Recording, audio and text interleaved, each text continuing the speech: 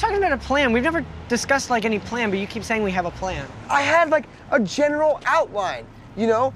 I was gonna go down on her for like several hours, okay? She would love that. She'd be smitten by that. She'd go out with that. Or I'd dry hump the shit out of her leg. What is up, Nux, and welcome to a special post-STIFFI edition of Moose Tracks, where I'm here joined by our two-time defending champ, Ken. We're going to recap the auction, of course, give a team-by-team rundown, and then talk about the top moments of STIFFI 11. Not Ken, much. what's up, glad man? to be on. Day after the best day of the year, so I'm glad to join you on the recap. It is the best day of the year, and you may not have been able to tell by my energy yesterday. Everyone knows I've been a little bit off with the medical woes, but I still did have an awesome time. Appreciate Sean hosting, cup cooking, and just the chance to see everybody and get out of the house. I haven't had much of a social life this year, really, as I've been dealing with all this stuff. So just to get out, see everyone, and do what I enjoy doing, which is talking baseball and you know, all things fantasy. I was having more fun than it looked like. Let's just put it that way. But I'm making a pledge for 2021 to be like demand level, because I know I have to make up for a relatively lackluster party performance yesterday. I got to make up. I guess I was a little low energy, even though I was having the time of my life too. But I guess it was just inside my own head. But yeah, like you said, I think we knew you were not fully healthy, so it was all good, and we talked about it a little bit before the draft started. But I don't know, I felt like whenever we have STIFFI, you're always got your head down and doing your research in the corner somewhere, so I wasn't like completely out of the ordinary, but your team shows that you were hurting a little bit. I'll just say that. Oh, it's like that, huh? It's like that. Okay, well, we'll get to my team, bitch. But generally speaking, you know, just what's your overall reaction to the auction? Any like marketplace surprises, takeaways? What stood out to you? Like I said, we'll go through it team by team, but in general, looking at it, I felt like a little more so this year, maybe just because I wasn't participating as much as in this regard, but it was a lot of good, cheap buys. So people were spending on the expensive folks and then waiting for the cheap $1 to $3 buys. But then at the same time, some money was left on the table. So I think people were a little more budget conscious than they needed to be. But I think there's some good buys at the end still. There was some money left out there. There was some major inflation, but it was more so in like the second tier. Yeah. Right. Like you saw the top guys. The Lindor was like, you know, I think 55, and Freddie Freeman mid 40s, Bryce Harper mid upper 40s. Whereas I thought we might have seen some of those guys like break into the 50s or close to 60 for Lindor, just based on the fact there was a lot of money to be spent. But I think we kind of saw that inflation take place more in the second tier, really in like the second tier of bats. Like, you know, even Chris Bryant, you know, for 40, not saying it's I wouldn't have paid that, but it's like it's more than I thought he was going to go for. And there's quite a few guys in that range that were, you know, not the superstars, but the stars who we kind of saw their prices get pushed up. So the inflation was there. It was just kind of one level down. That's it. And I thought it was that's a great observation. Actually, I didn't think about it that way, but I think the mentality of seeing Trout for 70 and Betts for 65, I think people may have been a little weary to go that high. And so they were targeting those second tiers and then going higher than those guys should have, while still on just like on the surface level, it doesn't look as bad as going to the 60s, but 40 for someone that should have been 30, it's still an increase in price there. I think you're exactly right. I think that a lot of guys are probably going, well, shit, like I don't want to go pay Mookie or Trout money for a Lindor or a Freeman or a Harper. So I'm not going to budget that much or plan to go that hard, but then I've got money to spend, right? And so it was kind of like the conversation I had with Sean in the last show was like, if you can figure out what's happening and then where the money is going to go, that's a big piece of the equation. It's so hard to calculate that on the spot in a live draft room. That's definitely what was taking place there. Something else I noticed was the relief pitching market almost took on like a saves plus hold mentality, in that for the second year in a row, we didn't really see the top closers go for a ton of money. I think Osuna for 18 was probably the most, but most of the even established closers were more in the $10 range. And then there was a handful that made it, for a couple bucks, and then even into the supplemental. On top of that, there were relievers that were drafted or purchased in the supplemental that are not closers, and maybe they're guys in waiting, but they're really like, it's more of a, whether the guys, you'd have to ask each manager, did they buy them because they think they're going to get the job, or did they buy them just for the ratios, or maybe some combination of both. But kind of as expected, the relief market remained kind of suppressed, and it was interesting because 3 players, it looks like, punted saves. I don't think you have. Did you get any closers? I usually get my closers throughout the year rather than pay for them here.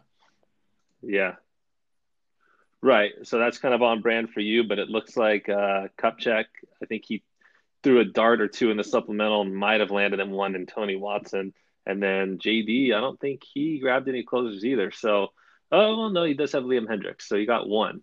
So it's kind of interesting. And then there's some guys who have 4 or 5. So they're all accounted for, but they're spread out. And the guys who have 2 or 3 will be able to compete most weeks because there's a handful of managers that don't quite have their saves locked up yet. So we'll see a distribution of those guys throughout, especially as people buy and sell. So I get your approach as far as not paying for them now. Yeah, you only really need think you're right. I was expecting this type of a market. I'll say that I usually try to get a $1 at the end or the supplemental guys just for the number of saves. But like, I was getting shit for not being drunk enough, but that one completely slipped my mind. So I was high enough for sure.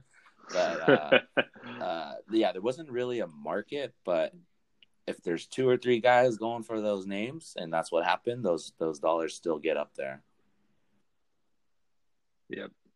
And there's some interesting closer and relief strategies that I think came to fruition for some guys, but we'll talk about that on the individual level. The other category, so 3 guys so far have more or less punted saves, or at least are well behind.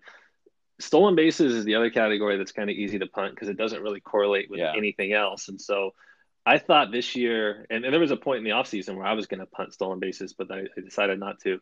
I thought we might see a couple guys do it this year because stolen bases are so expensive, and because they're so few and far between at the major league level compared to even a few years ago. I thought we might see a couple guys do it, but it really looks like Eli's the only one who did.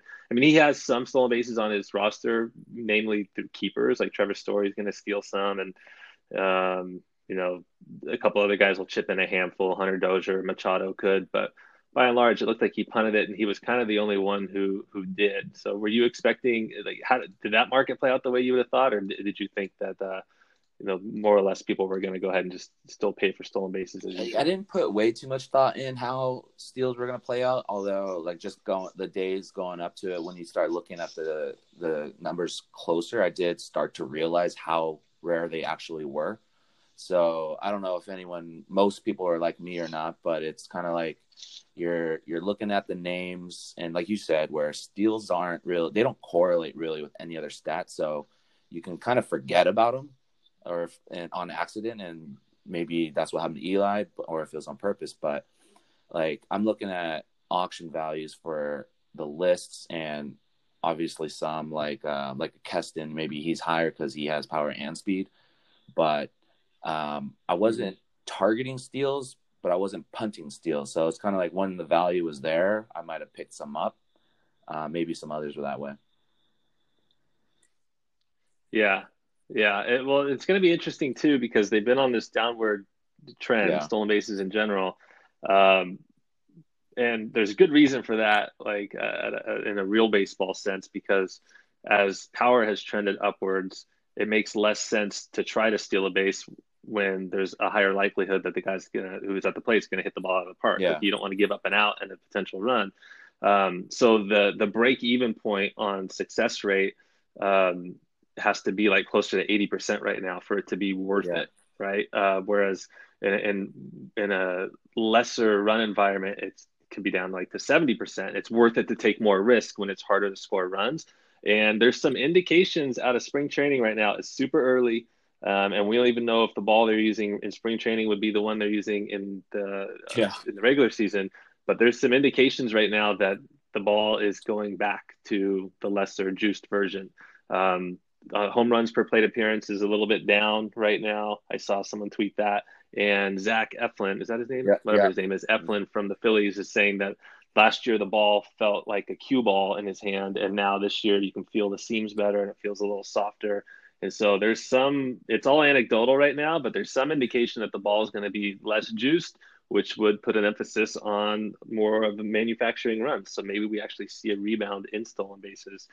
It should affect most people across the board pretty evenly. So I didn't put a lot of thought into that as far as like what kind of guys I wanted to target.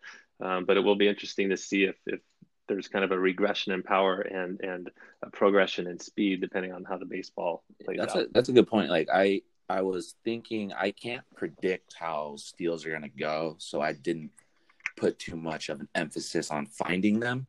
But the way you put it makes a ton of sense. And I guess a little bit of a tangent, like all this shit that Manfred is getting for how he's handling the Astros, I'm shocked that not as much attention is being put on this baseball. Like, how can something so integral to the game get changed without telling the actual players? And then when they ask about it, there's not even an answer to it. So it's like it's a complete change of the game they're actually playing, the rules, not technically the rules, but something that integral is what I'm trying to say is that no one knows how it's going to play, even the players, and that's just ridiculous to me. I agree with you completely. And then, like, on one hand, it's like, oh, well, they're all using the same ball, so it affects everyone differently, but it's not the same. Like, it's not, like if all of a sudden the 3-point shot was worth 4 points, like that doesn't affect everyone the same way. Like, just because you're playing by the same rules. They would have told them that it was 4 points. Like, they're not even telling them. That's a good point. Yeah. Instead, at the end of the game, they're like, oh, wait, sorry, we forgot to add in these extra ones. Crazy. Yeah, no, I agree with you. But he's almost, and this is not a political statement, but just a matter of fact on kind of how he operates. He's almost Trumpian in that, like, there's so much shit in the news cycle that you can't even. You have the Astros stuff, you have the baseball stuff, you have I'm changing the amount of teams that go to the playoffs. Yeah. You have one something that's barely even talked about is that there might contract like 40 minor league teams. Like, they might just get rid of a shit ton of minor league affiliates for some reason. Minor league salaries are shit. Could be a work stoppage next year. Like, there's so much shit in the news cycle that the baseball just kind of gets lost. So I don't know. I mean, that's a good point. Any other? That's a good point. But the ball was happening last year when there wasn't such a crazy cycle, and it was just being swept under the rug. It's insane. Yeah, but I think it was talked about more. It was but it was being swept under the rug from MLB sense. They denied it and they put out. I mean, I think we were talking about it more, but now there's other stuff to occupy that airspace. Any other kind of high level observations before we jump into the team by team? Not really. Let's do it. Okay. So the auction, always unpredictable, yet in recapping and kind of looking through each team, it was pretty predictable on a manager level as far as just the types of the styles guys have, the types of players guys go for. A lot of them, if you would have given me a list of the teams and blacked out like the manager's name and the keepers, of course, because it would be a giveaway. I think a lot of the teams I could have told you who it was, because they were very on brand for a lot of the guys. Beginning with Kupchak, who, like he always does, with stars and scrubs, he went out and bought the most expensive player in Lindor and I believe the second most expensive hitter in Freddie Freeman, $55 and $43 respectively. He spent some money on pitching. He spent some money on Marcell Ozuna, then a bunch of $1 guys. So right on brand for him. How did you like the way that his team shook out? I have thought about the stars and scrubs and probably adopted it a couple years a while ago, but I've really been turned off about that strategy of late. Because baseball is just so deep, I feel that's not a great strategy. But I agree with you, that is the cup strategy. So I don't hate Lindor at 55, but I'm not a fan of the strategy. But Giolito is what stood out to me. I thought that was a crazy markup, but then Eli next to me is like, "Oh, that's a great buy." So I'm like, "Oh shit, I thought he was gonna go for $5." So maybe that was something on me, but like his keepers were pretty good, I thought, to be honest. In general, I thought he had a decent draft. Yeah. So Giolito, first of all, I mean, he's someone who the projections aren't going to like, because every projection system is some form of a weighted average, where it's like looking at the last year and giving that, we'll call it, 60%. And then 2 years ago, 30%. And then 3 years ago, 10%. You know what I mean? Yeah. And so he was 2 years ago, he was literally the worst starting pitcher in baseball, like by the numbers, and then had this breakout. And so the projections are obviously going to be pretty tame, because they're going to go, wait a minute, what happened? They don't understand the fact that he made a lot of tangible differences or changes. So, he's someone who I think, there's always a little bit of risk in going $26 on someone who has had one good year. I think he's a pretty good player. As far as the stars and scrubs strategy, I think I would like it better in a non-keeper league. Like, I think in a 12-team league, stars and scrubs will work really, really well, because we look how many guys, like, there's going to be 50 guys who are not on a roster right now, who are all like good players who find their way onto our teams. And so if you can buy a bunch of really good guys and then work the wire, there's a pretty good replacement level of talent out there over the course of the year, so you can build a good team. The reason that works in like a redraft league is you get your stars, and then you're not at all attached to the guys who are your scrubs. You can just churn through them.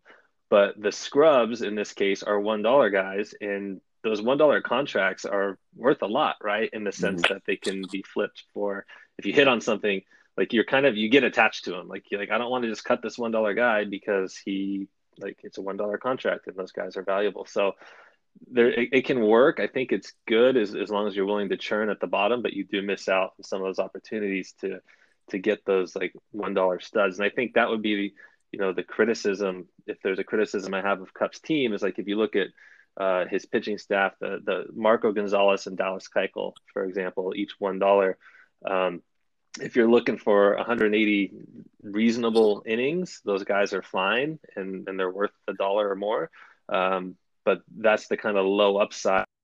Yeah, like those guys are not going to be worth much more. And even if Marco Gonzalez is pacing 18 wins or something like he did last year at the deadline, no one's going to give him shit for Marco Gonzalez, right? Just because he's I like Puck. The same with Keuchel. So yeah, I like Puck at $1. Puck, I don't like Keuchel and Puck, a completely different those story. Are sup guys. Yeah, exactly. So I think that if you're going to go stars and scrubs, the $1 guys should be guys that have big time upside. Yeah. But you got to be willing to cut bait, because there's going to be gaps in the middle of the roster just by definition there. But I think he did really well with Glasnow, who I know that was about the price he could have been kept at if someone traded for him. I knew he was getting always the injury risk. Yeah, always the injury risk, but probably my favorite buy, in that he is the type of guy that even over, like, if he can get 160 or 170 innings, like Cy Young caliber arm. So I thought that was probably my favorite buy. He punted saves. Like I said, he tried to get a couple guys in the supplemental. I'm sure he'll try to work that out through the wire. But gonna be giving that category away at least early on. One more thing on the stars and scrubs, because I think it's just a complete opposite way to think about it. Is I think, and he can comment if I'm way off base here, but it's like, you get the stars who are guarantees, and then you fill it in with a lot of cheap guys. And it's kind of like, if I get 8 cheap guys and 4 become studs, then I have 4 guys that can really have as keepers or trade bait. I'm starting to think about it as those guaranteed guys aren't so guaranteed. And if they, I mean, they're guaranteed to be good, but are they guaranteed to be studs? So I'm trying to load up more on middle guys where if they're likely to be good, and then I'm seeing those as better value lotto tickets to become studs rather than the $1 guys who will miss more often than not. Yeah, I think it depends on where you can find the value, right? Right. Like you can find a bunch of value in $50 players if they're going to have $60 seasons, but you're right, like those top guys, like they have to basically, they're the safest and as far as the highest floor, but guys rarely earn that level of price tag, including Mike Trout, right? Like you're buying the floor as much as you're buying the ceiling. But it worked out. Like on his offense, it worked out. Like I $2 Jock Peterson, $5 Mark Canha, $2 Ahmed Rosario. Like those are all super cheap guys who are gonna, even Peterson, who is in a platoon. Like they're all gonna be worth more than that. And so I think like in a 12-team league, you can still find guys for super cheap that are gonna be better than what you have to pay them at the bottom of the barrel. But to your point, like, is there better value to be had in the middle? That just I don't think that's a yes or no question. I think that exactly. there's risk there too. All right. All in all, though, I think Cup had a pretty strong auction. Less impressed with the supplemental. Do like the Travis Shaw pick. There's no risk there and all upside. He kind of took some shots on some Andrew Miller, Hunter Harvey, Tony Watson, Oberg, mostly guys who are kind of, besides Watson, he could get the job out of camp, but other guys, it looks like just kind of closers in waiting, or not even in waiting, but just kind of closers if someone in front of them falters. So see what he's doing there and trying to get out ahead of it as opposed to having to fight someone on Midnight Madness when there is a closer change. We're going to move on to Decker, who he also was on brand in that he sticks with his guys, Goldschmidt, Springer, Benintendi, even Mazzara, Andujar. Like those are just Decker staples. And so wasn't surprised to see him go after those guys on offense. I noticed something really interesting about pitching beyond the obvious that he just leaned into closers. But I want to let you comment on his team first, and then we'll see if we're kind of on the same page. What stands out to you about Deck's team? Yeah, you said it. It's all relieving. He made it public, so it wasn't a secret.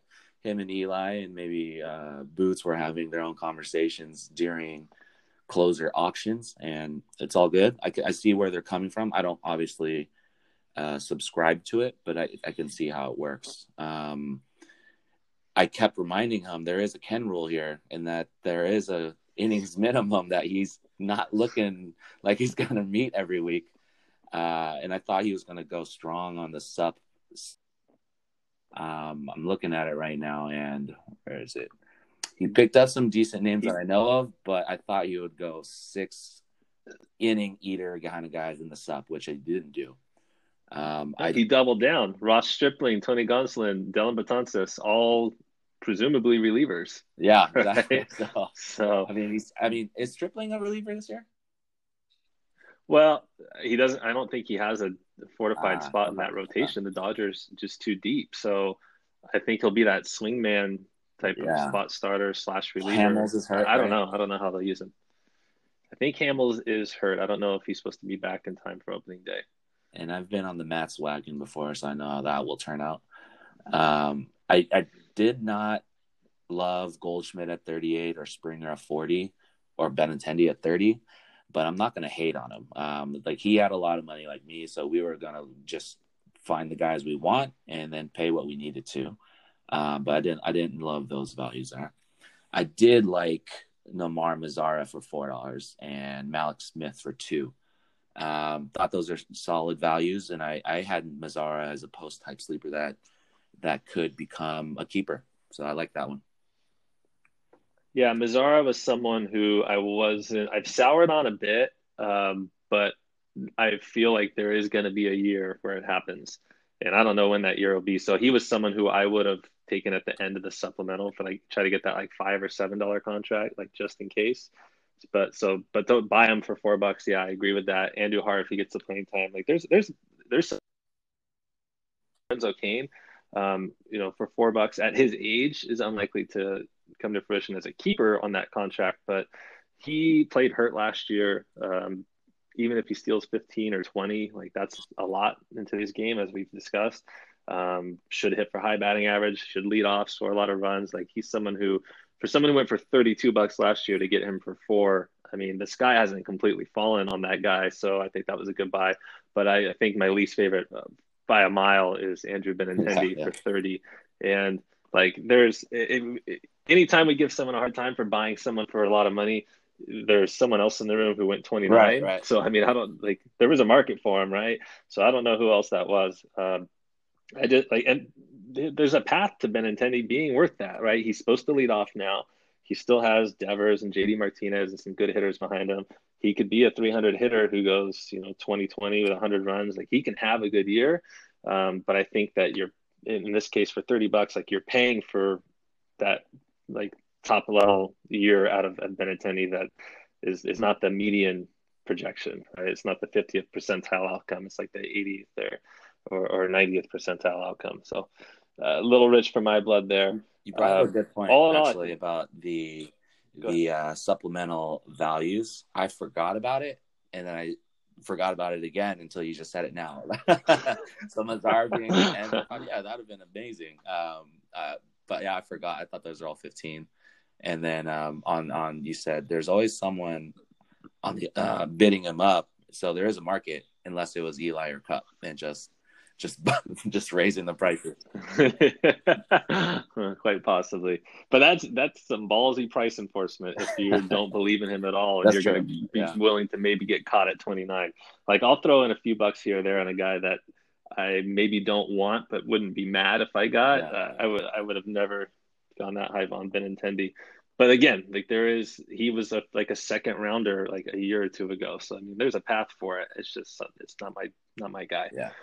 But here's something interesting about the pitching is his rotation is Kluber, Jose Urquidy, Hamels, who's hurt, and Matz. And to your point, he's got to find his way to 35 innings, right? He's got Osuna, Chapman, Hader, and Giles. He's got Jose Leclerc, who's starting pitcher eligible. So he's got those 5 closers. Dustin May, now I don't know if he's going to start in AAA just because the Dodgers have so many pitchers. He shouldn't be in the rotation, I wouldn't think, but he's starting pitcher eligible, so he can fit into his lineup even if he's a reliever. Where else is his supplemental here? Stripling, starting pitcher eligible, might be a reliever. Tony Gonsolin, probably a reliever, starting pitcher eligible. So he could have like 8 or 9 relievers giving him 2 to 3 innings each, meaning that he could get to, 16 to 20 plus innings out of his relievers, and then he only needs a few starters to get to 35. So I think that he was doing more than just leaning into those closers. I think that he was going balls out on the relievers to try to get ratios, and then only have to throw a couple starters a week to get to that limit. It's risky because if one guy gets blown up and has that 4-run inning in the 7th, you can shit on your ratios, and it's going to be tough to win Ks and even wins. But he'll have saves locked up, and he should have strong ERA, WHIP, K to walk every week because he is throwing effectively 7 or 8 relievers out there. So I think that there was a little more to his strategy than he let on, unless it's totally coincidence that he got so many starting pitching eligible relievers. But it looks like he's up to something there. Did you happen to notice that? I didn't notice that, but you did bring on the right guest for this topic as the OG relief guy. I've thought about that many times. So can I get 9 relievers into the starting lineup and have 1 or 2 starters? But yeah, let's say he's able to do it. I think that strategy is only viable if you're able to save some money there and spend it on the offense. So if you're assuming 4-2 and pitching every week, you probably need 2 strong starters there. Maybe they will fuck up your ratios. But if you don't have a very, very good offense, it's going to be a tough year. Yeah. So the obnoxious Bobby Sylvester of Fantasy Pros calls this the Marmol plan or the Marmol strategy. He actually has written articles about basically exactly this. And it's loading up on the relievers, get a couple starters who have good ratios. But to that point, like you have to save the money to be able to bully the offense. And just a quick sum here of the 9 pitchers he bought or kept: $73. So that's like about what most people spend on pitching Right. anyway. So there wasn't really a discount.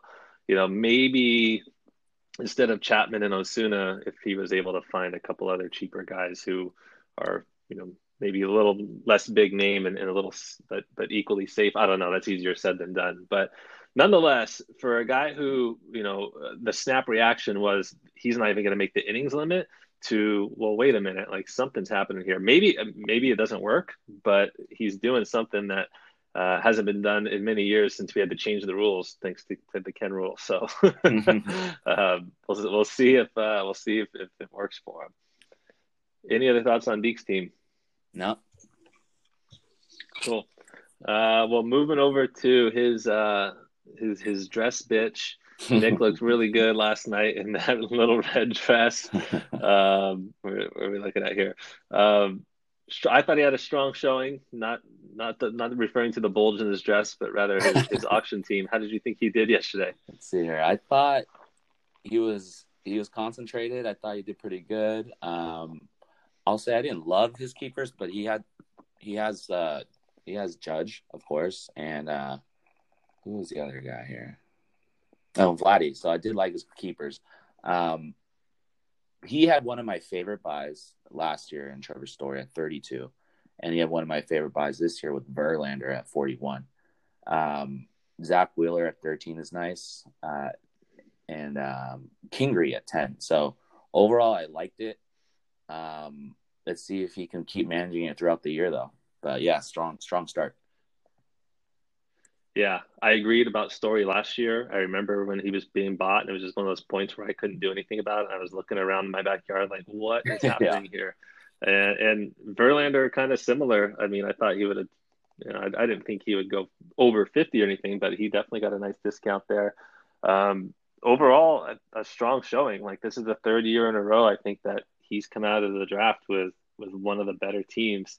But the Story, as has I've said, you just said, and others who have been on the podcast, it's just about his in-season management, because it's impossible to draft the championship team. He consistently puts himself in a good position come March, but he'll have to do the right things in season as far as trades and stuff to stay out in front.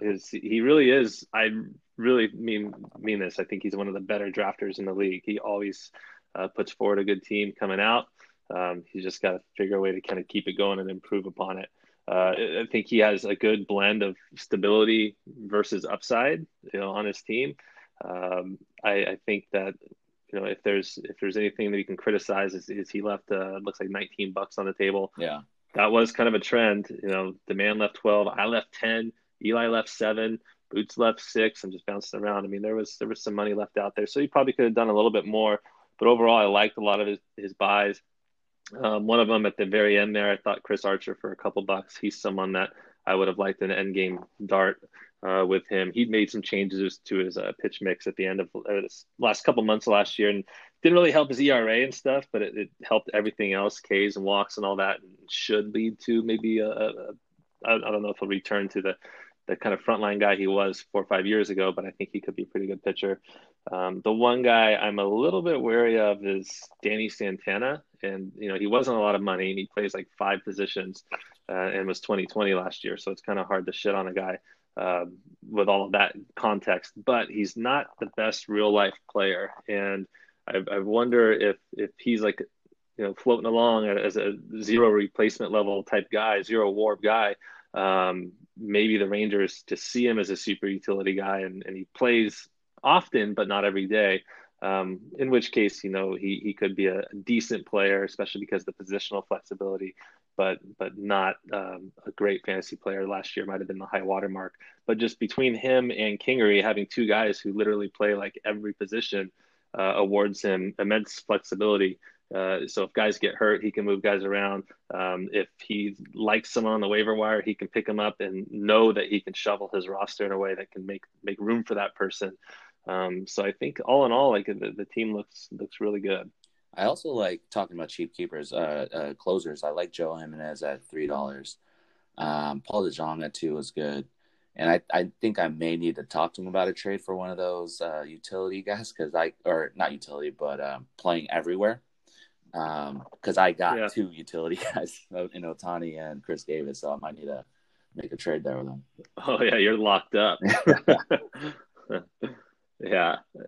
Those I put a little bit of a premium on positional flexibility myself this year, but yeah, he went overboard with those two guys. That again, it's gonna help him out for sure. And the saves, I mean, he did grab a lot of saves for a total of $11 and a couple supplemental picks. So Neris, Jimenez, and Kennedy, there was $11 for three closers there, and then he grabbed Wade Davis and potentially two others, and Will Smith and Matt McGill. So he really bullied the saves category without spending a lot of money at all. And of course, there's any of those guys there's a reason they're so cheap. They could lose their jobs come May 1st. But all in all, to get that level of save production out of the draft for pretty minimal investment I thought it was pretty good job agreed. there. All right, so looking over at Ferd's squad, how do you think Ferd did yesterday, Ken? Let's see here. Ferd came in with not a lot of money, so I didn't hear much from him, unless it was correct from a little bit of complaining on the auctioneer. But I don't see any big mistakes. And yeah, he didn't have any big buys. My favorite, though, and one of my favorite of the draft was Justin Turner at $10. So that one kind of snuck by people. I was surprised at Franmil Reyes at 24, but I don't know much about Franmil Reyes. So looking back on it, I was like, oh, okay, it's a little more than the list set I was looking at says, but not too much more. So no hate there. I was 23 on Franmil. I know you nominated him too. Yeah. Ferd came in well prepared and calculated, as he always does. I thought he did a really nice job with little money, to that point that you made. Like, he went out and got some guys he wanted, including Franmil, Mercado, somebody had to pay a little bit for, Frankie Montas. But he put together a really strong team. Franmil, I'll say he was my favorite buy, because I was the one willing to go 23. I mean, I don't know how much value's there. I don't know that he'll end up being a keeper at that price, but I think that he's due for a major step forward and a really big year. I almost took him when I auctioned Ken Giles. I just barely opted for $3 Kyle Tucker over Franmil, who was $5 that Boots had, because I thought Franmil, I knew Ferd really liked him, but I thought I could get him and it would be a little cheaper than that. So that's a hindsight being 2020 there. The buy that and this is a hard one to even be critical of because it's $1, but Aristides Aquino from Cincinnati, I like the skills a lot, and you can't go wrong at $1, but that's just such a crowded outfield between not just him, but you have Winker, Shogo Akiyama, who they brought in from Japan, probably not to sit on the bench. Senzel, who, if he's healthy, they'll want to find spots for him. They brought in Castellanos as a free agent. So I just don't know where the at-bats are going to come from. So if he gets a chance, I like him a lot, but I think that could be a frustrating own just because he's a little bit buried on the depth chart. But I mean, I think that the fact that that's my least favorite buy, if that's the criticism, is a $1 guy who's really skilled, who just doesn't quite have a path to playing time, I think that's a testament to a pretty good draft. Yeah. If that's where I have to pick him apart. He might have snagged a couple closers for $3 in Kinsler and Mark Melanson. So for someone who was, I think, probably coming into it more or less punting saves to maybe get a couple, I thought was a pretty good job there. And then his supplemental, I thought that was really nice. Caleb Smith is a solid starting pitcher to grab there. Grabbed a couple other guys there. Ryan Mountcastle down in like the $7 round. So a Baltimore prospect who, if he gets up and breaks out, like that's a reasonable. I think he was the AAA MVP last year, so that would be that was the right time to take him. So I thought Ferd came in with a plan, and I would have to talk to him about it, but I would imagine it went about how he expected it to. Yeah, I mean, he started with 3 solid pitchers, stud pitchers, and added on a couple of medium guys and a lot of cheap guys. So yeah, he was able to do a lot with a little. Yeah, and the Paxton one, like, I mean, for $9, so he's ahead of schedule, and it's probably, this injury stint's probably the first of maybe 1 or 2 more, because he's always seemingly hurt, but super kind of high upside guy that for $9 you throw him on the DL, and you survive for a month without him, and then he'll have himself a really good pitcher that's his number 4. So yeah, I thought he did a really nice job there. Turner, it was kind of between him and JD Davis for my third baseman, and Turner went first. And I was in there a little bit, but I agree with you. I think that was a pretty good buy there. I think that he gets a lot of flack for missing a lot of games, but as we've spoken before on this pod, is like if a guy is missing games because he's on the DL, you're not taking a zero. Right, right. Yeah, you got to pick up a third baseman, and it won't be great for a few weeks, but you add those stats onto the 500 at bats of Justin Turner, and you have a really good player. So as long as it's not happening in September, there's little pockets of value to be had there, and Turner's one of those players. So he did go after Odor. I was joking that I was not going to be able to break up with him, but I did officially break up with Rougned Odor this year. I could not do it again. So we'll see if this is the year he puts it together. Any other final comments on Ferg? No, we're good. Cool. Moving on to the host, Sean, who came in my opinion, as a preseason favorite with that strong batch of keepers. How do you think that he did? Sean was on his game. Like you, he's usually got his head down, keeping track of everything, and he literally was keeping track of things here. I liked his Keston Weira pick. That was my most frustrating, biggest regret of my draft. I had him on my team, penciled in, and I guess what makes me feel a little better is that I think 28 was my limit, and he went there first. But talking to him after, he's like, he would have gone 35, and Eli's like, I would have gone 40 if I could. So I guess that makes me regret it. Like I missed out on a stud, but he got him fair and square. He's very happy with Puig at 3. I liked Voit a lot, but at 10, I wasn't in love with that. But I think Voit will be great this year. And then I like his pitching. So Greinke's a little high, Sells a little low, but yeah, them together, that's a strong anchor to the staff. Yeah, is as usual a great mix of fair price studs and cheap upside, showing again why he's one of, if not the best manager in the league. To recap on some of the guys that you touched on, I like Keston Hiura a lot. I traded for him last year in midseason.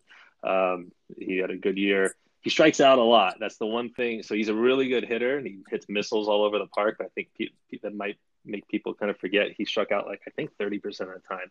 But he's a great player. UCI guy, by the way, local kid. So someone who I didn't go $20 for a single player, so obviously I wasn't in on him. But it's someone who I think I agree with you, is a really good player. Puig, $3 is interesting one. Like if he gets a team, could be the buy of the auction, but it's running out there. Like there's not a lot of teams rumored to be in on him, and the ones who are in on him in a sense that like, do they even need him? Like like someone said Colorado, which I think that's crazy because they had like 4 or 5 outfielders. If he gets signed, it could be a great buy, but I think he honestly could end up playing in Japan. I'm putting that on the record. I'm putting on the record, and people might probably shit on me when he signs with like Colorado on Tuesday, but this is crazy for him not to have a team yet. I think there's something to that. And but $3, who cares? Do you have any insight on why he's not on a team besides just he is a weird character? I think that has a lot to do with it. I think that a lot of teams see him as like he could be a really, really good player, but if you look at his track record, since he like broke out a handful of years ago, he hasn't been like a star. Yeah. And so it's like, well, why do we want to take on this guy who is in most clubhouses viewed as a cancer, who's not that great, who is getting older and probably a little slower in the outfield, and like wants to get paid, when I don't know what he's asking for, but it's like the people that just don't need him. There's truly not really a market. Like the fact that Cleveland went out and got Domingo Santana instead of bringing Puig back, I thought said a lot, because they needed him more than anybody. Let me ask you this. So if he were on a team, what would he have gone for? If he were on a team, I would have gone at least $15 for him. Okay. And so the way I was viewing him was basically looking at like, I'll pay for half a season of Puig and half a season of replacement level. Basically saying there's a 50% chance he gets a team. Maybe that's too low, but at this point, I don't know. Like, I don't know what's out there. And and maybe someone throws like a minor league deal at him, but then and he has to earn his playing time. Like maybe a good team picks him up as a fourth outfielder. I don't know. Or maybe like I don't know. Maybe the White Sox say come play left field and they sign him tomorrow. But I don't think there's any risk in that purchase. But Right. I just don't think that there's a lock that he's even really going to get a shot. And then you mentioned Luke Voigt. If I didn't get, I was basically Christian Walker or Luke Voigt if I wanted for first base. I had Voigt last year. I think the injury really took him down. I agree. I think he's in for a really good season. The only potential downfall is just how super crowded that lineup is. There's a lot of guys that can take at bats, so he's got to be on his game. On the pitching side, I agree. Sale was pretty cheap. I can understand why there was some apprehension there. I think he's going to start the year on the DL. Greinke a little high for my taste too. It just like he's got super moxie and he's super smart and throws the right pitches in the right count and he's a good pitcher, but his velocity is going down. Like it just seems like Father Time is ticking on him. So we'll see. And then the last one I liked was Avisail Garcia, someone who kind of a StatCast darling. He is like really, really fast, even though he doesn't steal bases yet. But Milwaukee is has 42% more stolen base attempts than the second highest team since what's his name? So if he's going to run anywhere, it should be there, and he could be like a 2010 guy or 2015. But I do know there's also a little bit of a playing time crunch there because I think they want to platoon. Ron can play some first. They have just so a lot, but I was just a little bit worried about the playing time. Overall, I think that he comes out of this though as the team to beat in 2020. I mean, he had a huge head start with the keepers, and he went out and had a great auction too. So no surprises there. To see Sean as one of the front runners as we approach opening day here. And then we had our auctioneer, the man, plenty to say about this guy. I'm going to let you lead off. I mean, I'm going to lead off with the respect I have for someone that does a draft and acts as the auctioneer. Let's add on how lit he gets every year. And then let's add on that he does it by memory. So that is a hell of a job that he did. I think he's just anchored by the fantastic keepers he had. But going by memory, it can lead to leaving too much on the table, and it can lead to nominating Vince Velasquez. So while I think he has he has a insane offense, he has a equally bad pitching staff. I like Brendan McKay at $2, and then I'll stop there. Which he traded for Forrest Whitley. Oh, okay. AKA Forrest Whitaker. Someone kept saying that. Probably not. I don't have any comments on the rest of his pitchers. Like I know the names. I don't know how good they are, and I think that says something. But I had Vince Velasquez, even though at $1 is probably one of the worst buys of the draft. It's probably a panic nomination. But yeah, his offense, like he said, holy shit. Even having two catchers, those were decent values at 13. So we'll see how a non-pitching staff team can do. Our comments are in lockstep here. It's almost as if you read the few bullet points I put down. I said insane offense, truly horrific rotation. Yeah. But to your point, like, yeah, he does all the knowledge in the world about baseball.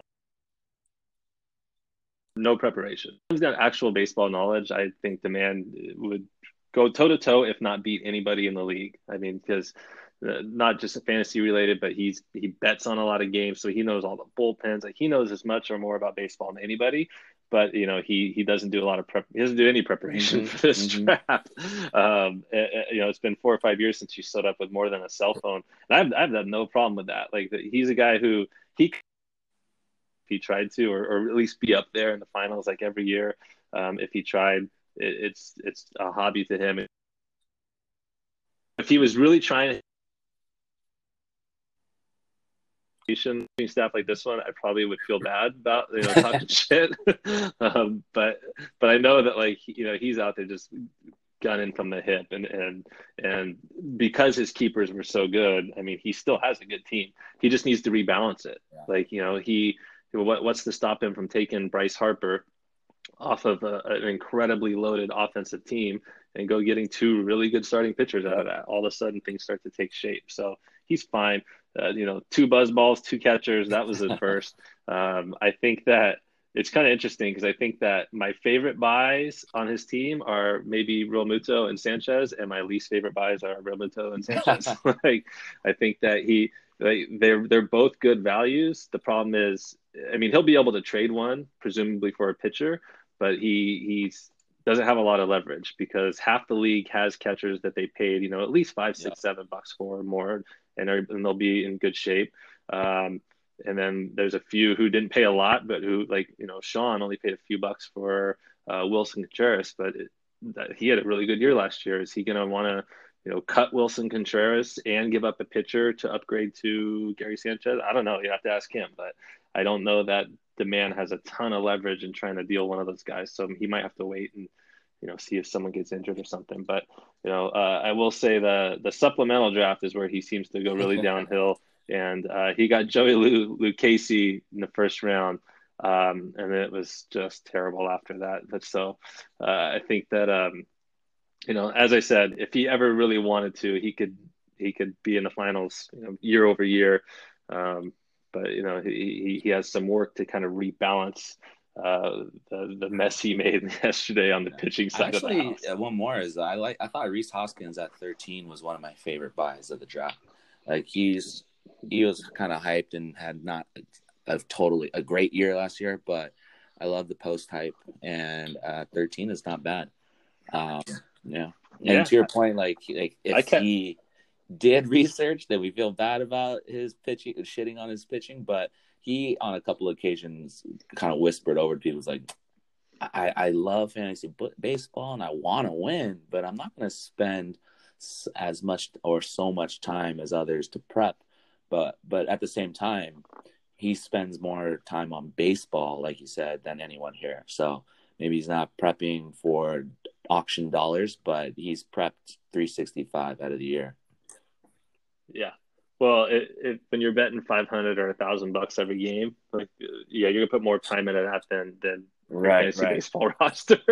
But he's got a couple pieces. Sonny Gray, Mike Minor, like, guys who had good years last year who were cheap, and like he's got some pieces there. McCullers only going to get 120 innings, but there's something there. He just needs to reshuffle the cards a little bit. Overall, when you look at just the total value of all the assets he has, he still has one of the better teams. Just got to kind of reshape it a little bit. All right. Well, I think you're going to be pretty brutal on me here. I'm up next, and you already let off the top of the show saying that the team sucks. So what's going on here? Yeah, I don't love it, man.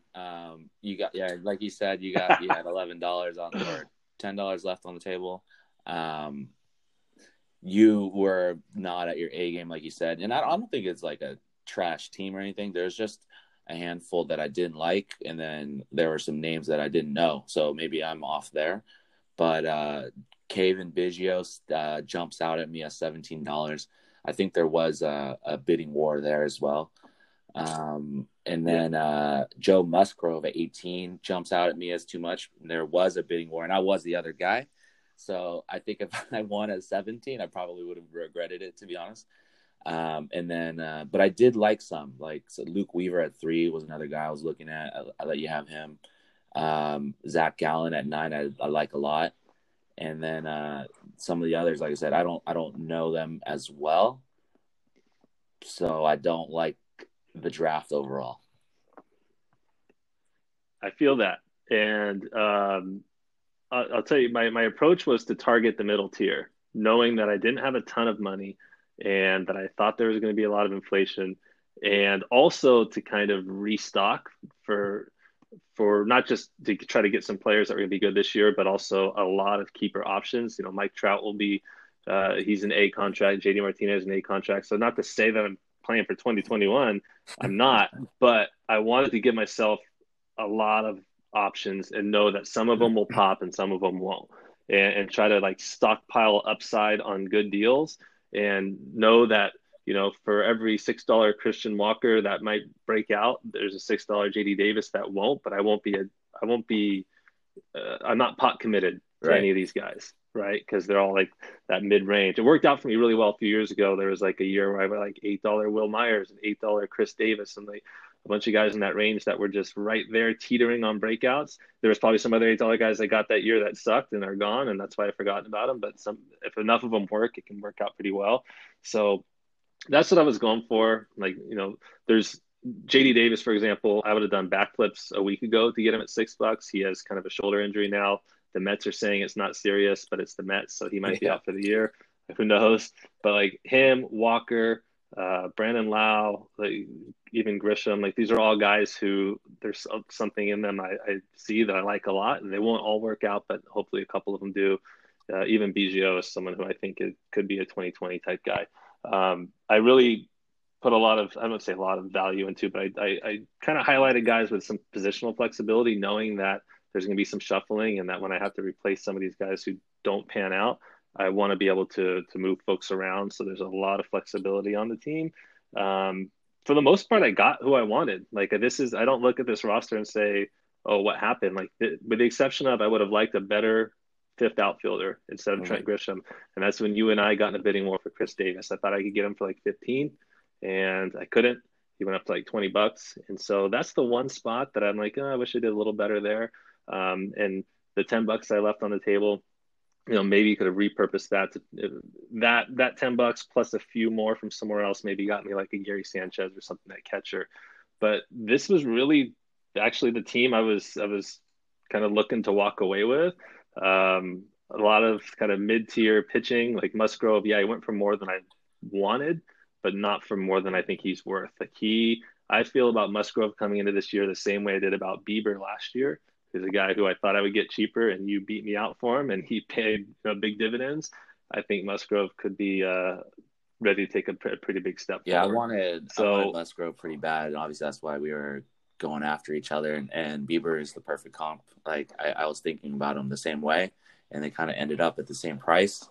And I also I can see why you have him and Biggio at those prices. Like if you have them penciled in and you have some money, you're willing to go a little higher than you maybe should have, and that's okay.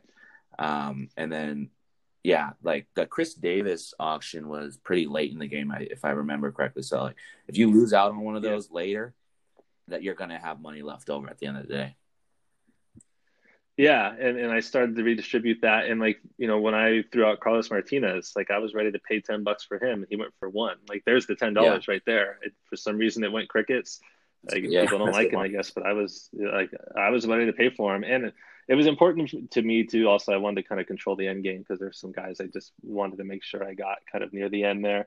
I definitely I like the Rojas buy. Like he's he's a Diamondbacks player who major power, speed / plate discipline, like really good former Astros guy who tore up the minors there and with Arizona. Didn't do too great in his cup of coffee last year, but a lot of guys don't. I think he could start the year in AAA. He might start the year as a super utility, but I think he's going to find his way in there. Like there's some players I'm excited about. I was excited to get cheap. And then in the supplemental, I had to go double tap hitting with CJ Cron and Ian Happ right off the bat because I do have two presumably minor league players in Rojas and Kelenic. So I had to actually fill out my lineup and then just took a couple shots at the end on Alec Baum and Dylan Carlson, who are also prospects who probably don't break camp with the big league team. But I figured let's roster them now, and they're on pretty cheap contracts. And if even one of them, breaks camp with the team, or if there's an indication that they're going to do the Chris Bryant thing and pull them up like mid-April, then I'll hang on to those guys and might get a pretty good player on a cheap contract.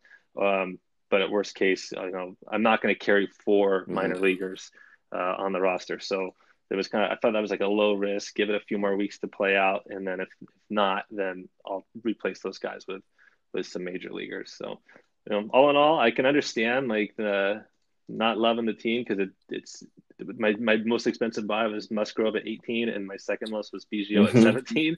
So there's nothing in there that's going to jump out and go like, wow, they got all these good players. I get it. But I like the players I got. And like I said, if if the season doesn't go as planned, it's not because the auction didn't go as planned. It's because I went in with a plan that wasn't any good. So that's I'll say that's I what do we'll like see. Ian Happ a lot in the supplemental. Looking at your staff a little more, like I said, I like Weaver. Soroka at 6 is probably pretty good too. And so just keeping in mind the M War and the Pitch Witch with those names, those specific names, I think they could pan out. And if I had a gun to my head, I'd say that's a playoff team at the end of the day. Let's hope so. There's definitely some ammunition to make it a playoff team, at least too. So like, Kelenic is like he could be the top 2 or 3 prospect in baseball this time next year and may even come up this year.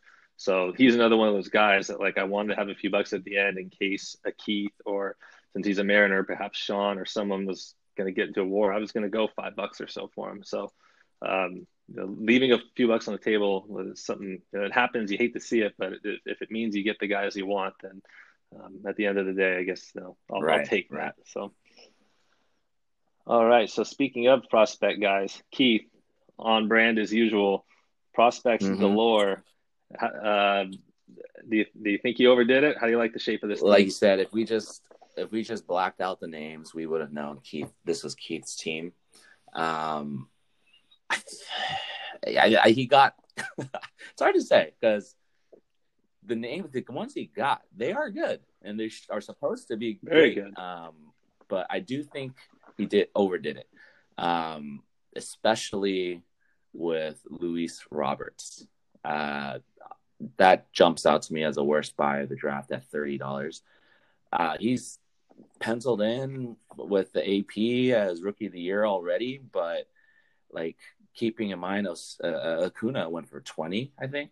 So it's like $30. That's Machado money. Like that's pretty expensive. So he's got to be more than just Rookie of the Year. He's got to be an MVP candidate.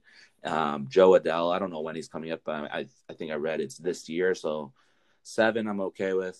I did like Grichuk at 1, kind of a post-hype kind of guy. I liked Correa at 19 a lot. Kind of looking at his peers, like people keep talking about he misses time, and going back to what we talked about, like if you have a replacement for him, it's okay that he misses time as long as he's there in October or September. So Correa at 19 is one of my favorites. Carlos Carrasco was actually one of my favorites at 15 as well. So, okay, Mackenzie Gore, another great prospect, but too many prospects, I'd say. And so I think he did overdo it, even though he has some great buys mixed in. I'd give him an average draft grade there. We're in sync on this one. Again, so prospects galore. Where to begin? So Luis Robert, I mean, I think that I would have gone 20 for him, but I think that this was the Acuna tax. Yeah, I think anyone, I was the one who went 19 on Acuna, and trust me, there was part of that in the back of my mind thinking about Luis Robert, like, do I want to miss on this guy because I fucked up that one? But there's just too many. He has the 30-30 type raw tools, but I think there's going to be a learning curve here, and it's going to be tough to see him being a $30 player. Joe Adell, he won't break camp with the team, but I think he'll be up at some point this year. I just don't know if they're going to, again, the Chris Bryant treatment, is he going to be up on tax day in April, or is he going to be up in July or August? I don't know. Supposed to be a good player. Wander Franco, I don't see coming up this year, but is supposed to be a generational type of talent. So while I wouldn't have gone $8, obviously, because I think it's too much of a hindrance for 2020. I think that, to your point, like the guys he bought are really, really good. Mackenzie Gore, I think, is the top pitching prospect in baseball. And the Padres broke camp with Paddock last year. So maybe Mackenzie Gore is up early. Like there's a lot of good guys there. Nate Pearson is supposed to be really good. But he is going to have to keep it afloat because I think he did just enough in the supplemental to basically field a full team. But he basically has no bench because of all these minor league guys, including Andrew Vaughn and Adley Rutschman in the supplemental. So there's just a ton of young guys. So not to be surprised there as far as that's Keith's MO. The call up timelines just are going to play a huge role in his 2020 success. Like if Adell and Gore and Pearson, and those guys don't show up at all until late summer. I mean, that's tough to hold those guys. Agree with you about Carlos Carrasco, probably my favorite buy on his team. He's someone I definitely was looking at. And of course, if I could redistribute my money in hindsight, I would have found a way to get him on that pitching staff of mine. Since I had the money left over, I think that, he's a good pitcher, and he kind of fell by the wayside last year dealing with the leukemia and all that. But I think he'll return a nice return on that investment. The last thing though I wanted to say though, just because you mentioned Carlos Correa, and I'll say this now since we're post STIFFI, is with the exception of two Astros, I was completely out on those guys. And I wouldn't have paid more than $10 for Correa. I wouldn't have paid more than $20 for Altuve. I wouldn't have paid more than $20 or so for George Springer. I think those guys are in for a tough year. Like, these guys are human beings, and getting booed by fans is one thing, but getting thrown at and just having it in your head that I might get thrown at. And one thing that people aren't talking about a lot, we've talked about a little bit, is these guys are fucking pariahs in baseball. Like, every time they're standing on first base, like where Albert Pujols used to chat them up and ask how the kids are, like, they don't like these guys. Like, it's pretty evident. Maybe it'll blow over, but it's pretty evident to me that people in baseball are fucking pissed. And that whole players fraternity, like, these are, you're competing every day, but these are your friends, and like, they seem to have lost the respect of the league. And maybe I'm just a softie, but that would bother me. That would wear on me over time, just being like hated everywhere I go by not just the fans, being heckled by reporters too, having the players like not even want to look me in the eye. I think it's going to be a tough year for these guys. And so from a skills perspective, Correa at 19, sure, but I was avoiding these guys like the plague, with the exception of a couple guys who I maybe won't really wear the brunt of that. One being Kyle Tucker, and the other being Jordan Alvarez, who we'll talk about when we get to Eli's team. Yeah, I want to back you on that. Like, I do like Correa at 19 because it's way cheaper than he should be. But I was staying away from Astros as well. It's like exactly what you said. They're humans, and so where in the NBA or the NFL, you're kind of like, my sanctuary is on the field. Baseball, there's just a lot of downtime, and you're thinking, and people are going to be booing, and like you said, the other players don't like them. So 162 games to go through that. It's the dog days of summer are going to be very dogged. And so to that point, going back to Decker's team, Springer at 40 was shocking to me. But I completely agree with the Astros. And we're going to talk about demand a little bit more later, but just going back to Carrasco, I love that pick. And like you say, he's coming back from cancer, and I was just dying, and maybe I was very high too, but I was, no pun intended, I was dying when he was just like, Carlos Carrasco, is this guy alive? And he's like, oh, I'm sorry, I'm being mean. And then like 2 seconds later, but really, is he alive? The man was on his game. All right, Ken, I got a crying baby. We're going to take a quick time out. We'll be back in a couple minutes. Okay. All right.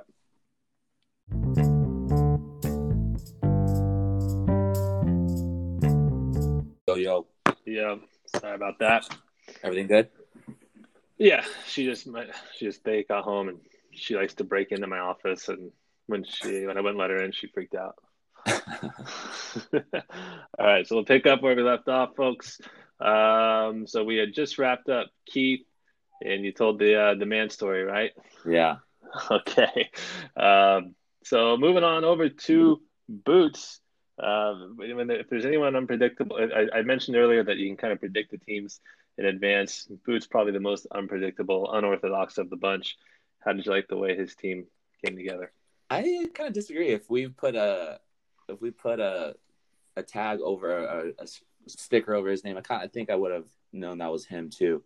All pitching, and it's great pitching, but and on his offense, not so great. Some names that I know, and I like Edman. I actually think Votto at 8.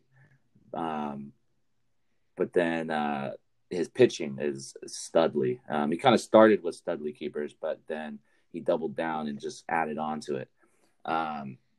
DeGrom at 50, I kind of think it was okay, but then when you see Verlander at 41, it's like, oh shit, he kind of overpaid. But then again, like we said before, if he's at 50, he's probably bidding with someone else.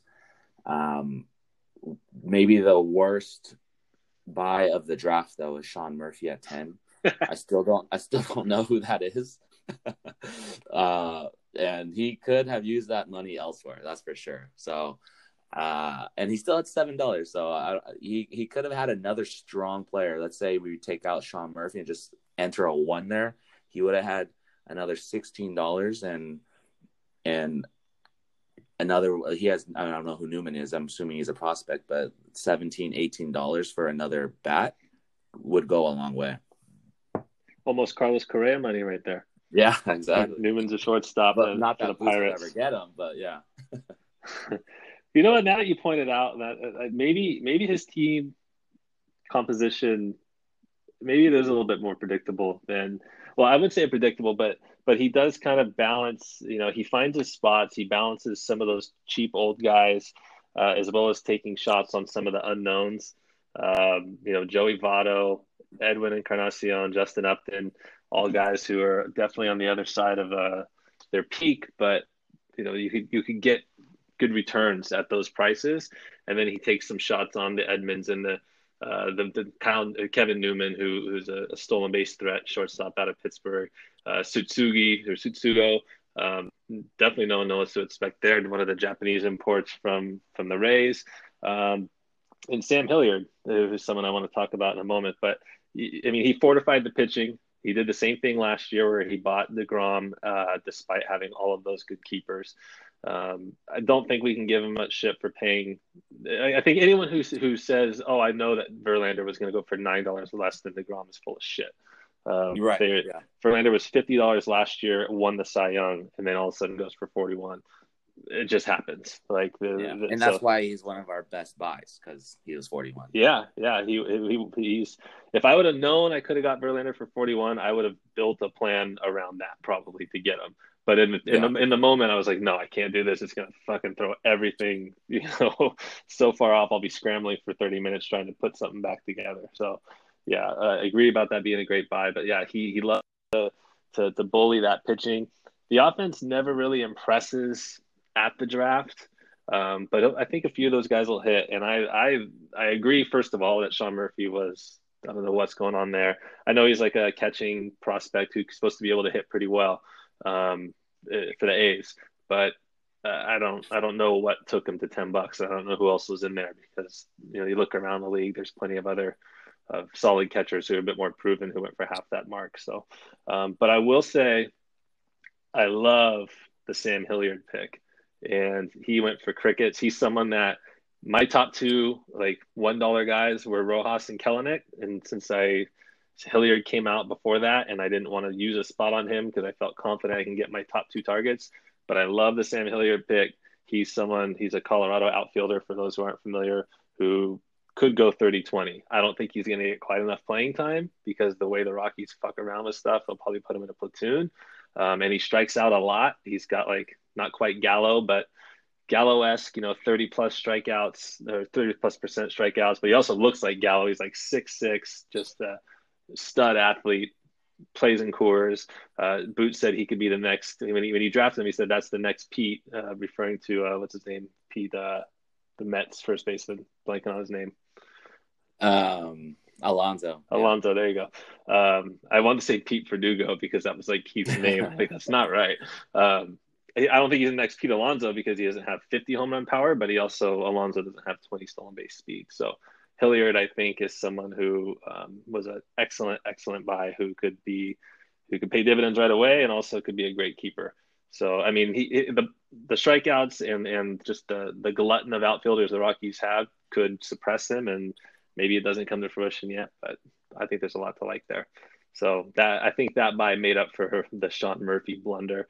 All in all, like the Yandy Diaz and the Edman and the Tsutsugo, like, a couple of those guys will work out. A couple of them won't. There's plenty of guys on the wire. I think he's got enough of a pitching staff. Didn't really look to see what he did in the supplemental. Looking at it now, don't care for it too much. But I think he did a pretty good job all in all. I think there's enough there to work with. Yeah, I like that knowledge. I never heard of Sam Hilliard, and that's why we have this podcast. So I will say that's better than I thought after listening to you.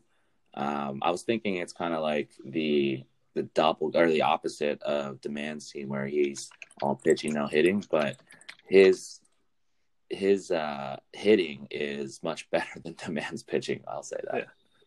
I mean, why wouldn't they just trade Bryce Harper for DeGrom right now? That's a good move, right? Wow. Similarly priced, similar needs. By the way, so I pulled up Hilliard right now. Let's add on to that. Boots, he is stubborn, so he probably won't give up on Murphy, but he needs a catcher too. I don't want to do all their work for him. I mean, geez. By the way, just really quick, looking at Hilliard, I mean, AAA last year, so obviously it's minor leagues, and it's Colorado Springs, which is like hitting in Coors, which he gets to do. 126 games, 35 homers, 109 runs, 101 RBIs, 22 stolen bases, about a 900 OPS. So and he came up 27 games last year with the Rockies, 7 homers. So what's that? That's like a 40 homer pace. Guy can hit, guy can play. So if they give him a chance, the most bullish projection is Zips has him at like 2020. So if he gets a chance, he's gonna be a good player. Like I said, I just kind of ran out of spots, but I think that was a great buy. I was surprised to see. I thought we might have seen Sean in there as the Rocky, but yeah, maybe he's worried about that playing time crunch because you figure, well, obviously Blackman's gonna play every day. David Dahl should play every day till he gets hurt. Then they have that Raimel Tapia, who's not that great, but is out of options, and they're still paying Ian Desmond. They have Garrett Hampson. Like there's just so many at bats to go around. That's the biggest thing working against him. Brendan Rodgers, that's Colorado, right? Yeah, infield. Yeah, so Sean already had him there and Voit at the utility, so I guess he didn't even have room for Hilliard, and probably frustrated that Boots got him. Yeah, I don't remember the timing of it. I mean, because I know Sean filled out some of his outfield kind of late with like Chu and Addisale, so I don't remember if he could have done it or not. But regardless, he is Boots' prize now. Ken, you're up next. I got to say, you did what champs do. I think you had a great afternoon, but I'll let you comment on your team before I give some further commentary here.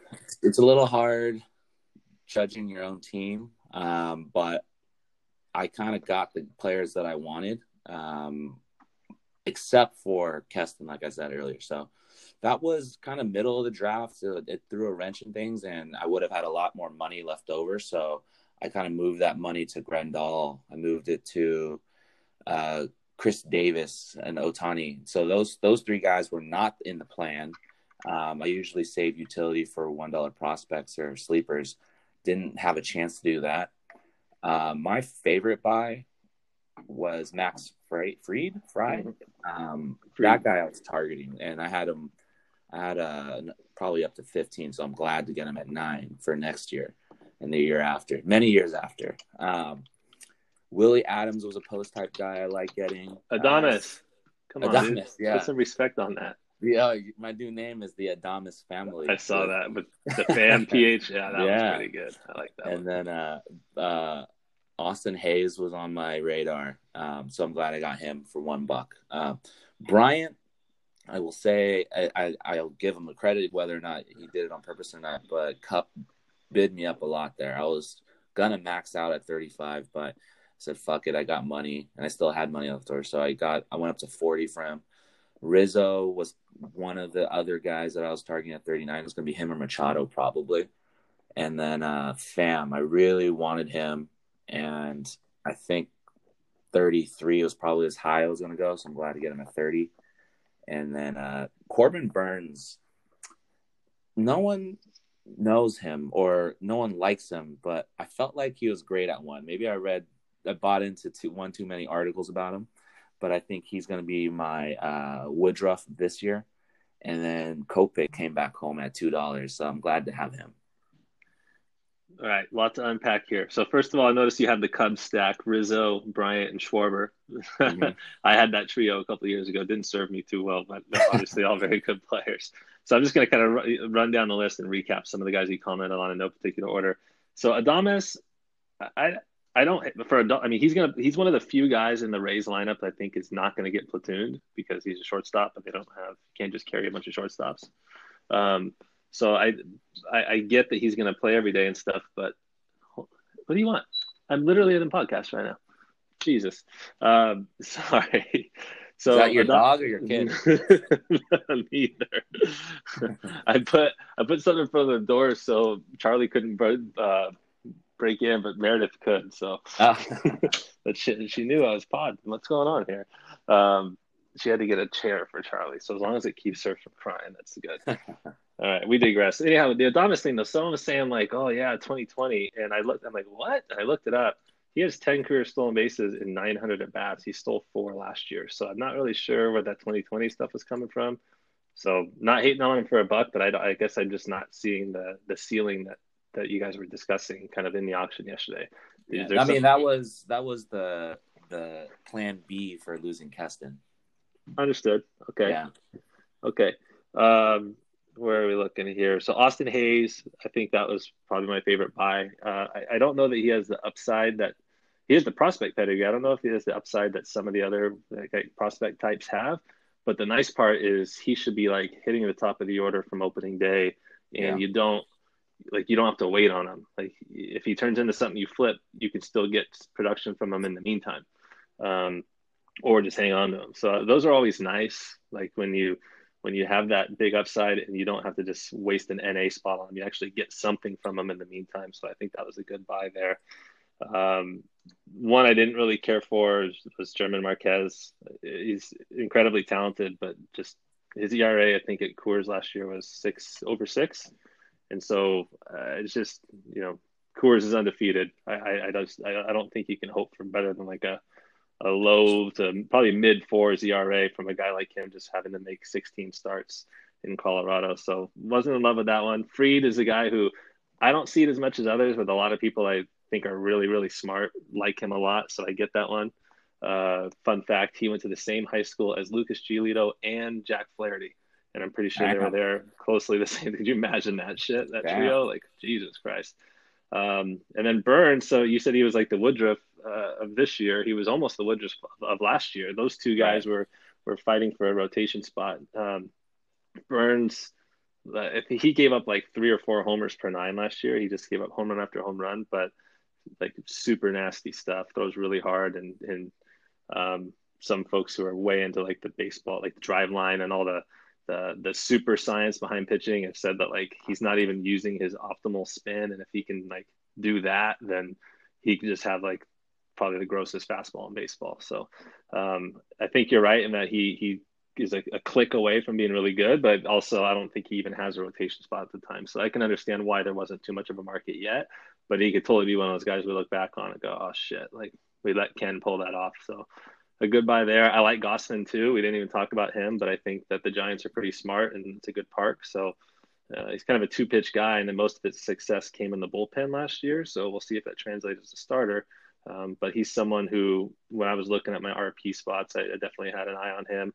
And then Kopech, I don't know when he's going to come up, but I think we talked last year about him being a guy that I like. So yeah, I respect that one. Cool. All in all, I mean, you came in there with a plan. You executed it mostly. You had to pivot a couple times, as we always do. I think you ended up with a really good team, and we have our work cut out as a league to not let you. I mean, three in a row would be like we just shut it down. Yeah, I'm officially the heel of the league. No one wants a three-peat, so it's going to be a fun year for me. Being the heel is fun. You wear it. Yeah. You wear that, man. I know at least this year, if we get a rematch, I'll finally have someone rooting for me in the finals. Because usually it's like, fuck Mish. It'll be like when like Yokozuna turned face or something. All right, a couple more to talk to. Frank, always steady, always comes out with a pretty solid team. Looks a little different than I would have expected from him, but I want to hear your thoughts on him. Yeah, I like his draft. Let's go down the list. Like Javi Baez at 36, I thought was good. I couldn't take another Cub. Buxton, or he kept Buxton, but Stanton was one of my favorite picks of the draft. Actually, people are talking about, can he stay healthy? He's already hurt, but at $32, that's Luis Roberts money. That's cheap. So that's the MVP candidate, and he loves Kiermaier. I don't know much about him, but I knew he was going to get him. Lance Lynn I liked a lot. I read a little bit about Hauser being pretty good at 1, and then LeMay at 11 I think could be a breakout candidate. So yeah, I like his draft a lot. So we've been pretty much in sync most of this conversation. This one, we're totally on the opposite side of the fence here. With the caveat that I'll say that Frank is such a good fantasy manager that if I don't love his draft at first glance, then it almost makes me wonder like what I'm missing as opposed to you know what I mean? Like, that's so respect, yeah. I don't think it was one of his better showings, but again, I have to sit there and go, well, maybe he's seeing some shit I'm not, because he's always, he had a tough year last year with a ton of injuries, but generally one of the best managers in the league. So I think that perhaps I'm just not giving enough credit to some of the guys he likes and vice versa. Baez is someone who I like, but it's not he likes. I think the biggest difference to me and Frank is he'll pay that premium gladly on power speed guys, whereas I feel like they get a little inflated. And like you look at the Starling Marte, who he kept, if he didn't keep, he would have bought him for $39 again, as he does every year. Those are the types of guys that I think I don't like to pay for as much that he likes. So that's where we differentiate, just kind of on philosophy. But overall, like Stanton C, I didn't like that one. I when he got hurt, I was like, okay, here's the buying opportunity. I'll gladly go $20-$25 tops for Stanton. I thought maybe people would just go, fuck it, I'm done with this guy, because we know that this is the first DL stint of probably a couple to come this year. So I thought there was going to be a buying opportunity. Once he started going over $30, I'm like, here's a guy who I gave him a lot of leeway in the past about having some fluke injuries, like getting hit in the face with a pitch, and I think he went into a wall once. But now it's starting to show that he's just soft. He gets a bunch of soft tissue injuries, and he gets hurt a lot. And then I just don't know that I would have paid that money. Pollock and Kiermaier are a couple of guys who are just like, Pollock's probably getting pushed out of playing time. Kiermaier always hurt as well, so didn't love that one. There's some good players there. Just sorry to interrupt. I would just agree with you. Like, looking at it, he kind of went the stars and scrubs a little bit. I don't like his $1 guys much. Yeah, I think the Nunez could be a nice little power guy. And Kiermaier, like, he's shown 2020 flashes before, but I think that, that's just in the past. Eaton's solid. Eaton's probably 15-15 with a bunch of runs. Like, there's some good stuff there. Even Smoke could be a good power hitter when he plays. I don't know, like, what that's going to look like. Solak, I like. Like, there's stuff I like. I'm not shitting on his team at all. There's some stuff that I would have done a little bit differently. But then again, as I mentioned, he's the type of guy that maybe I'm missing something on some of these players. I did definitely like the Josh James buy. I think that's the kind of guy you throw a few bucks at the end of the auction for a pitcher. He should be in the rotation in Houston, and he walks a lot of guys, and the odds are that that doesn't change. But he has so much ceiling that if he can figure that part out and still keep those strikeouts, like, I'm talking about a true ace. So, and he has the pedigree and the 100-mile fastball to do that. So, definitely some pieces I really, really like. Just some other ones that I wasn't, some buys I wouldn't have made myself. But it's Frank, and he will, if there's any shortcomings that show up over the first couple months, he'll address them through trade or especially through Midnight Madness. He'll have a very, very good team, and I would expect him to make the playoffs. Yeah, and if he's borderline playoffs, there's no quit. Like, he'll buy to get 8th place, so we know he'll be there. We've seen that. So, all right, man. The last team here is Old Eels.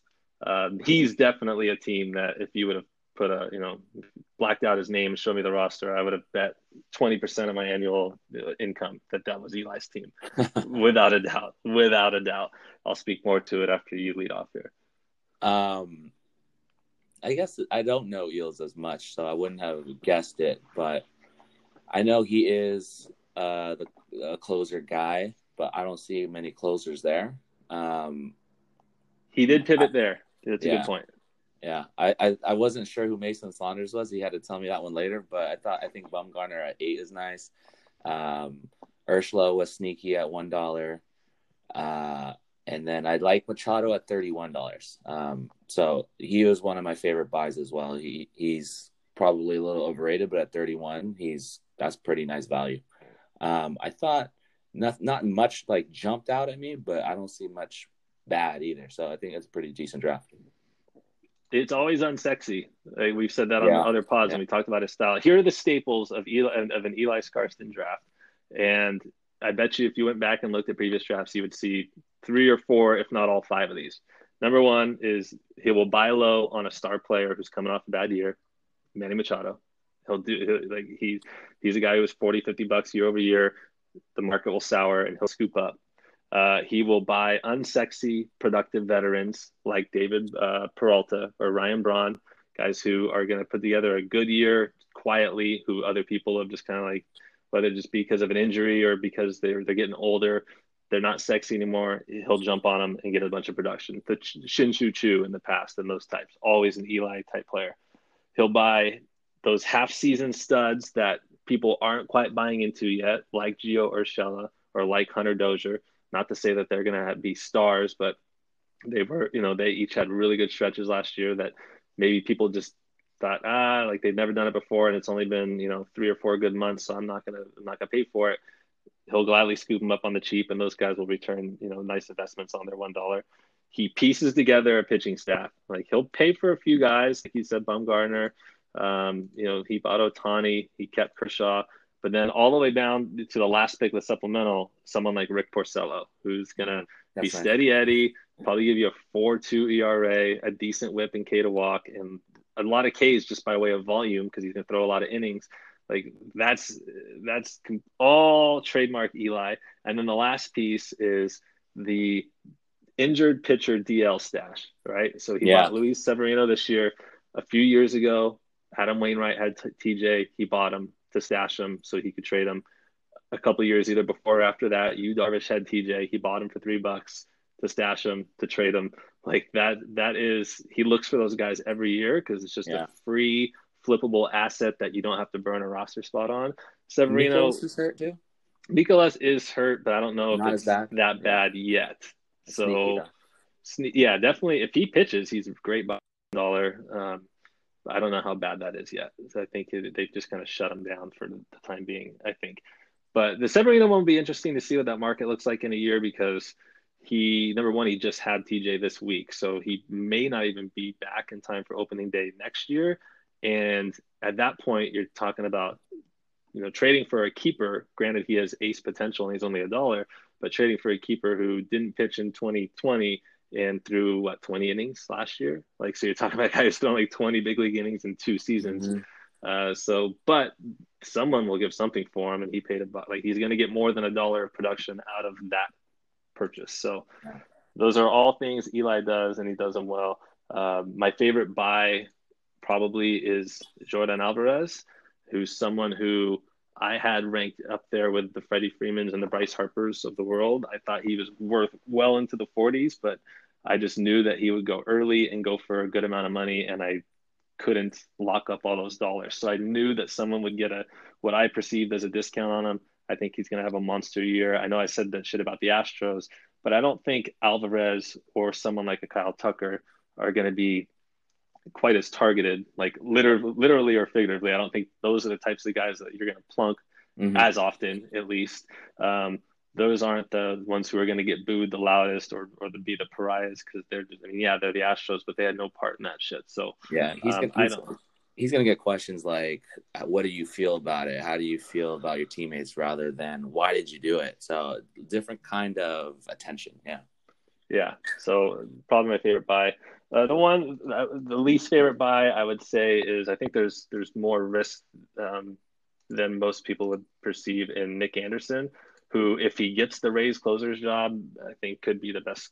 He could be the number 1 ranked reliever in the league. He's insane. I mean, he's going to have, even if he doesn't get all the saves, he's going to have such good numbers.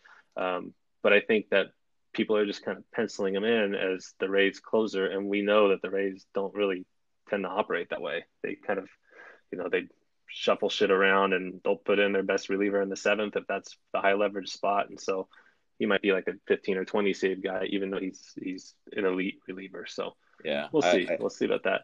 And I feel the same way about Sean's Gallegos, just since we're on that topic. Like he seems to be, since Carlos Martinez is going to the rotation, Gallegos, who was an elite reliever last year, seems to be like he would be next in line, but the Cardinals do that shit too. So wouldn't be surprised if he's like a 20 save guy, 15, 20 saves, even though he should pencil in as the closer on if your teams are thinking along the more traditional lines.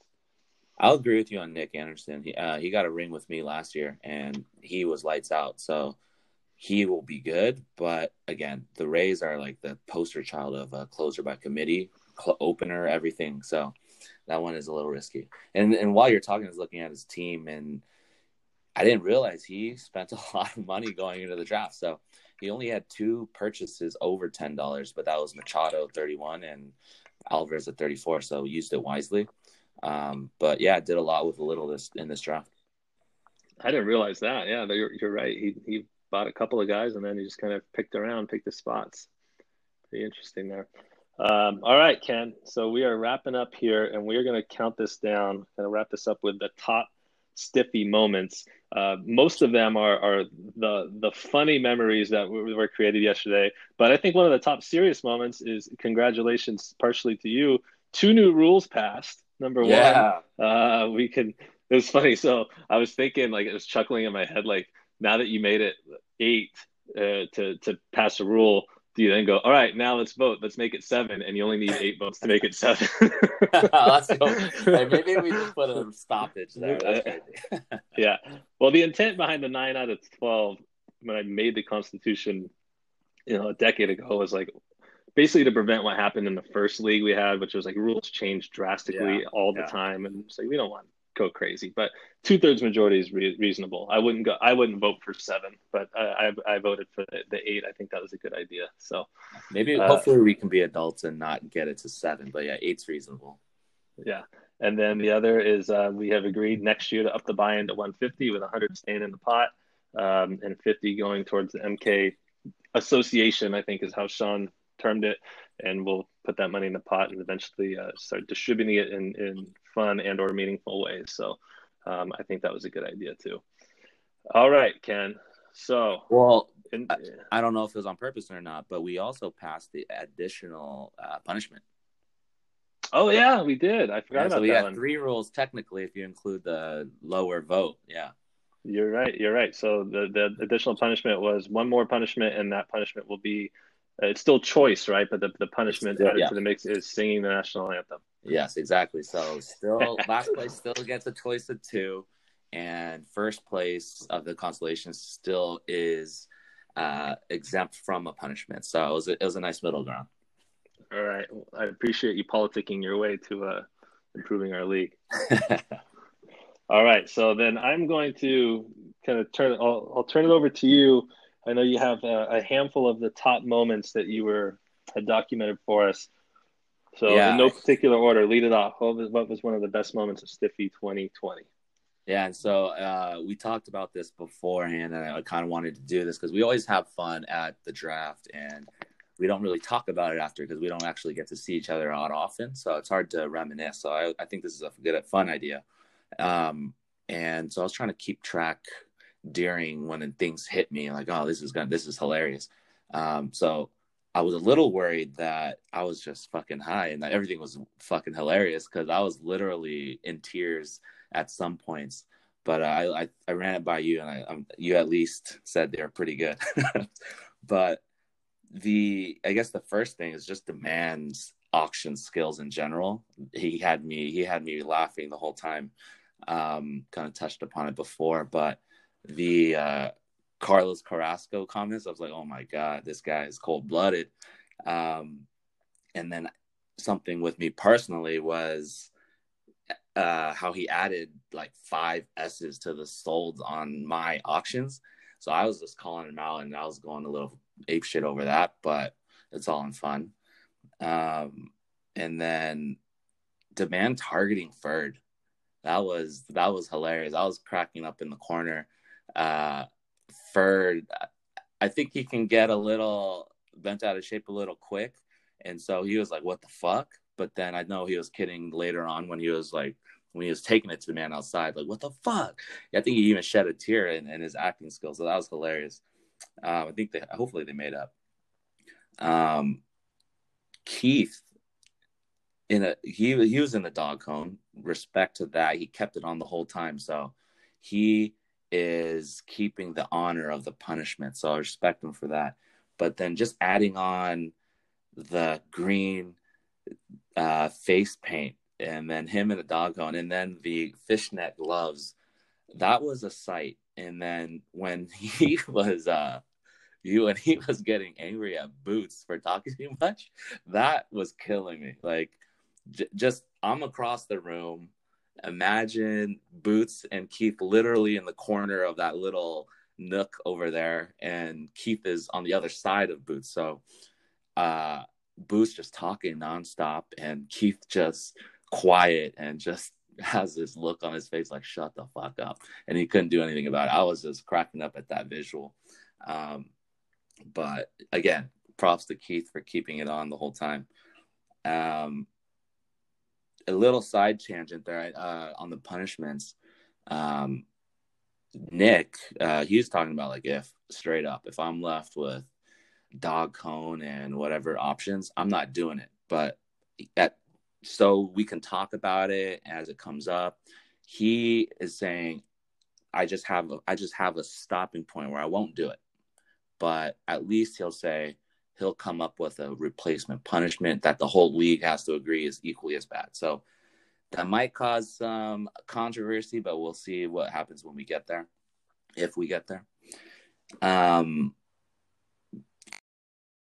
It's a lot of demand theme here. The next one I have is in the supplemental. I think we were like round 3 supplemental. Demand's like trying to play it cool. He's, I got a guy, but I'm worried that someone is gonna bid him up to 2, or should I go to 2?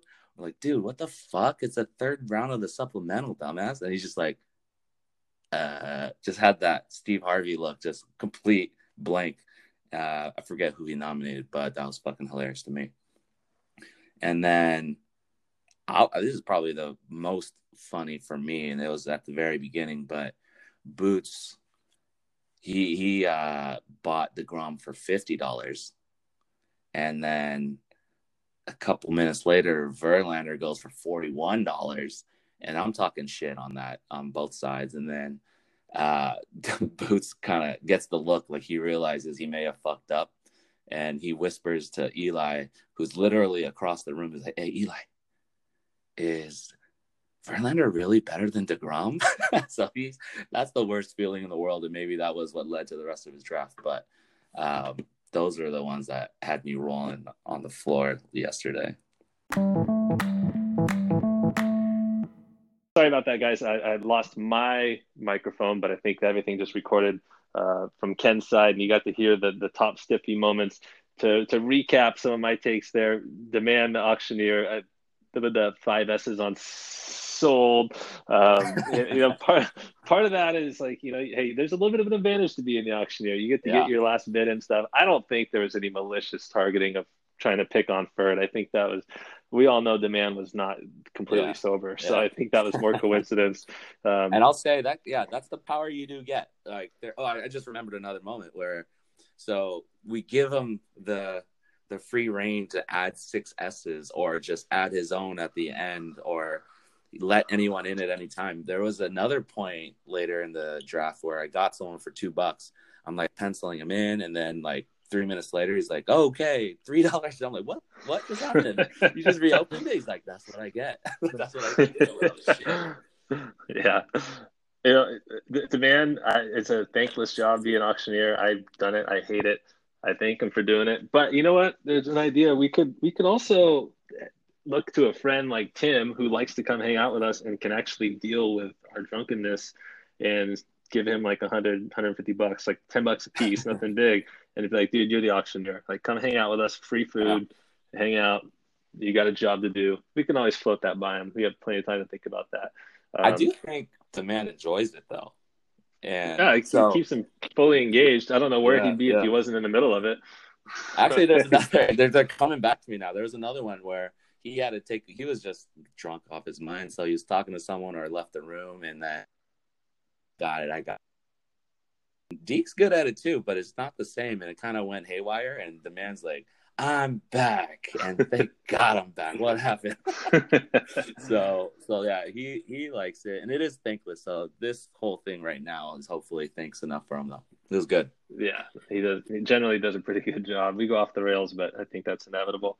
The bidding, looking to bid $2 on his nomination during the supplemental was fucking incredible. Cool. That was probably my favorite moment. I feel for Keith being over there pissed off in the dog cone. That corner spot back there in the very corner, I think that Keith was sitting in, was the one I originally dropped my stuff on, and then I was like, no way. Like I'm gonna get pinned back here, and I'm not gonna be able to hear, and I'm gonna be like, no. So yeah, that was a tough seat to be in, but I did hear Boots whisper to Eels. That was fucking funny too, because so you picked the person literally the furthest away from you to try to get this subtle like piece of validation. I'm dying.